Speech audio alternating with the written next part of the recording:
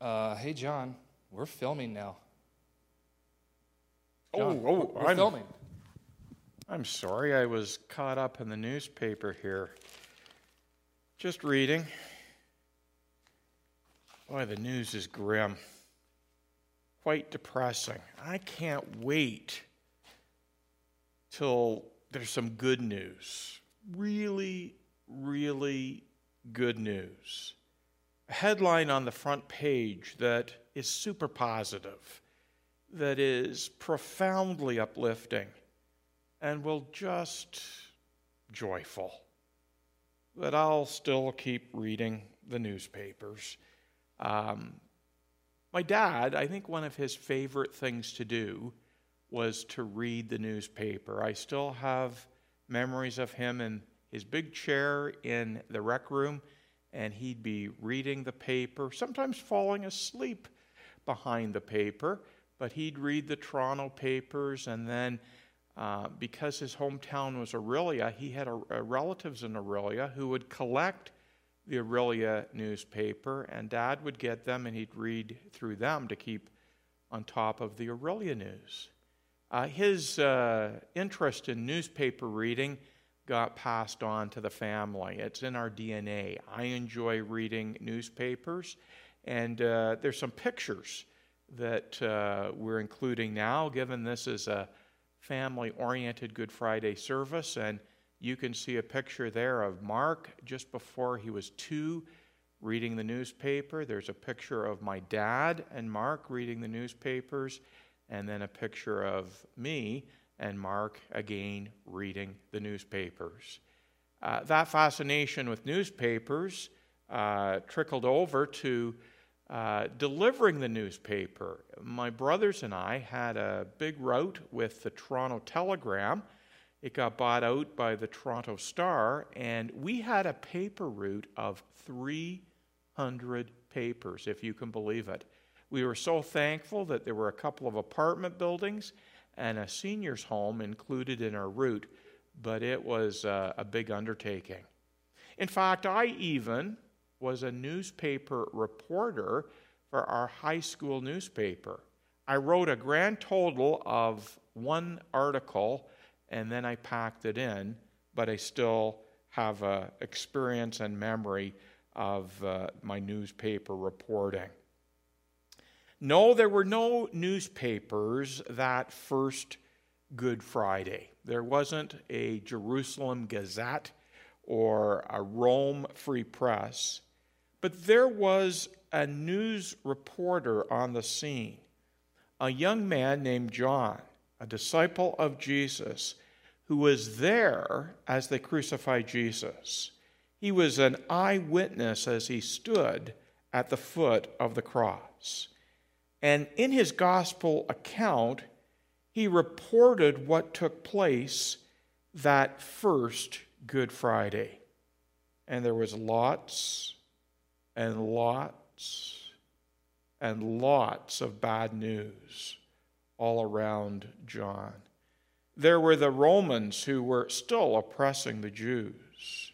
There were the chief priests there who were gloating over Jesus' apparent defeat. A dead Messiah? They thought. There were soldiers taking liberties over Jesus in his time of weakness.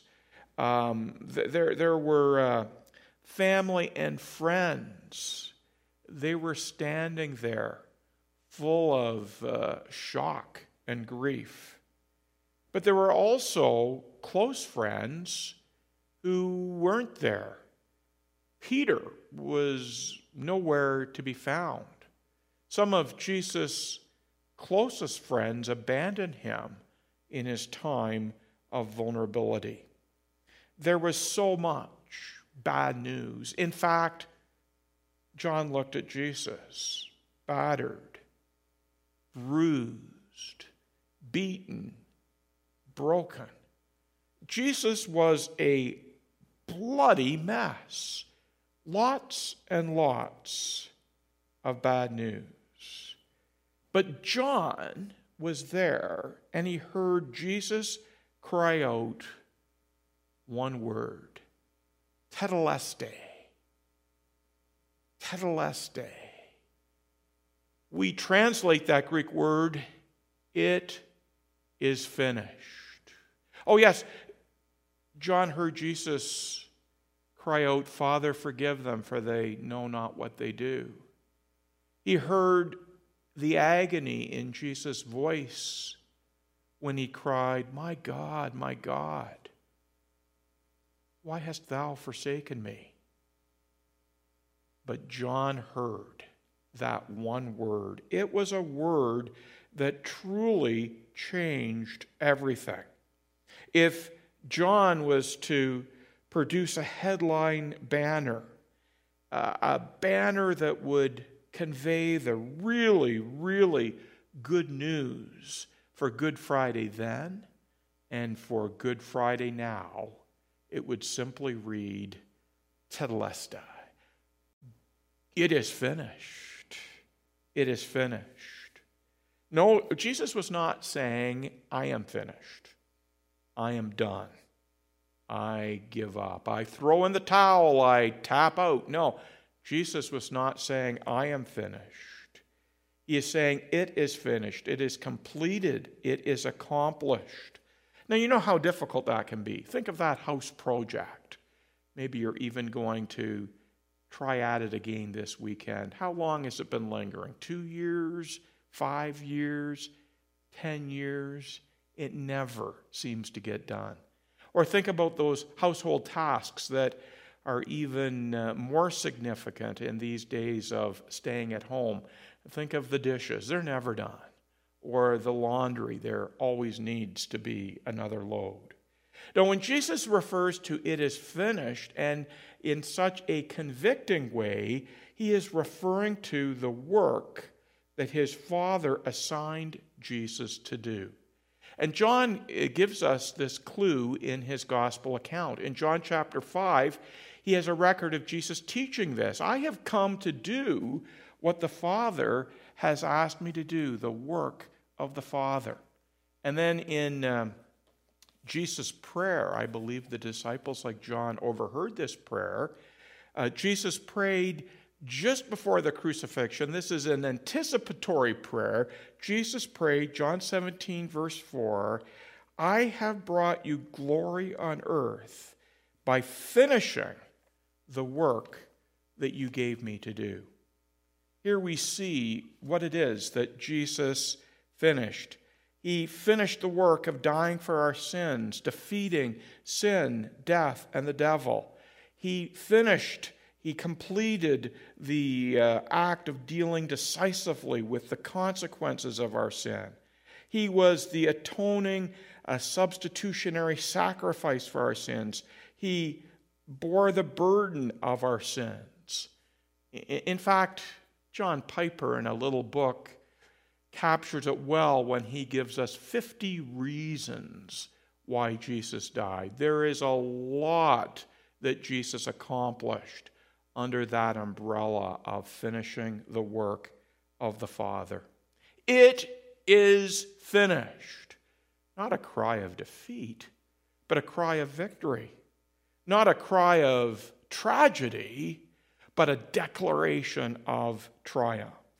Even though sometimes what looks like defeat is actually a victory.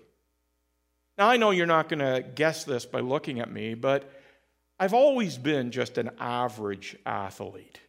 I know you wonder how someone with a buff body like this can just be average, but that would be the fact. I'm likely a better spectator, and I always love watching sports, and I've enjoyed watching my children participate in sports. Even Melissa, she played baseball. I loved watching her play soccer. And more recently at work, she has been on the work dodgeball team. Now, can you imagine a sport where the object is to hit the other person with a ball? She's had a couple of minor injuries, but she's enjoyed playing dodgeball. As you know, Mark's played all kinds of sports, but I especially remember Mark on the high school wrestling team. Now, I wrestled in high school, but it was during mandatory gym class where I wrestled. But Mark was on the team, and there was a tournament, and Mark did well in the tournament. He got through to the quarterfinals, and he was up against another wrestler named Rico. Now, subsequently, we got to know Rico quite well. He ended up playing football on the university team Mark played on. But Rico was a big guy, very tall, athletic, quick, pretty heavy, and he was up against Mark. Mark was definitely the underdog in this match. But in the first couple of minutes, Mark did a surprise takedown, and Mark was up 3-0. It was getting towards the end of the match with about a minute and a half go, and Rico made a move, and he got Mark to the floor. He got 2 points for it, so now it's Mark 3, Rico 2. And Rico's got Mark down on his back. All Rico has to do is pin Mark's shoulders to the mat. And I remember Rico putting his full weight on Mark, trying to get those two shoulders down. It seemed very apparent that Rico was going to win the battle, but Mark was resilient. And in fact, spectators watching that match, plus others who had been watching other matches, riveted their attention. Imagine a heavy guy, Rico, putting all his force, all his effort to get the shoulders down, and Mark refusing to submit. Some of us wondered, Mark just throw in the towel. I think we were ready from the stands to throw in a towel on Mark's behalf to indicate he had quit. Or maybe just tap out to indicate that he had had enough. But Mark kept going. 30 seconds left, 20 seconds, 10 seconds, and finally, at last, the referee's whistle. If you were to look at that moment, if you were to come into the auditorium right at that moment, it sure would have looked like Rico had won the fight and Mark was the loser. But the scoreboard told another story. And the moment came where the referee was to raise the arm of the winner. And he went over to Mark and he raised his arm. And it was a wonderful, wonderful celebration of a victory. You know, at points on Good Friday, it sure looked like Jesus was the loser. He looked defeated. He was battered and bruised and broken.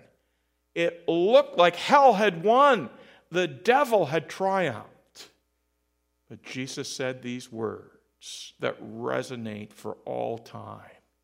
It is and will forever be finished. This is a cry of victory. Patrick earlier read from Hebrews chapter 10.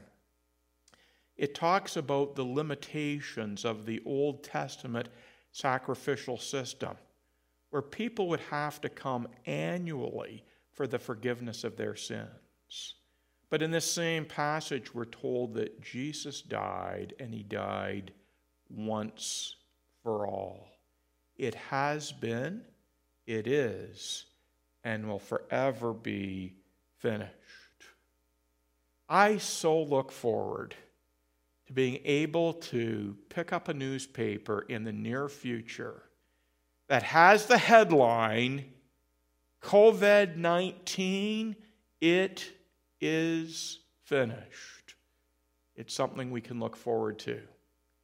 But I can tell you with absolute assurance that first Good Friday, Jesus, in addressing the greatest pandemic of all, the greatest problem the human race has ever had to deal with, when it comes to the penalty for your sin, when it comes to the consequences of my sin, Jesus cries out, "It is finished."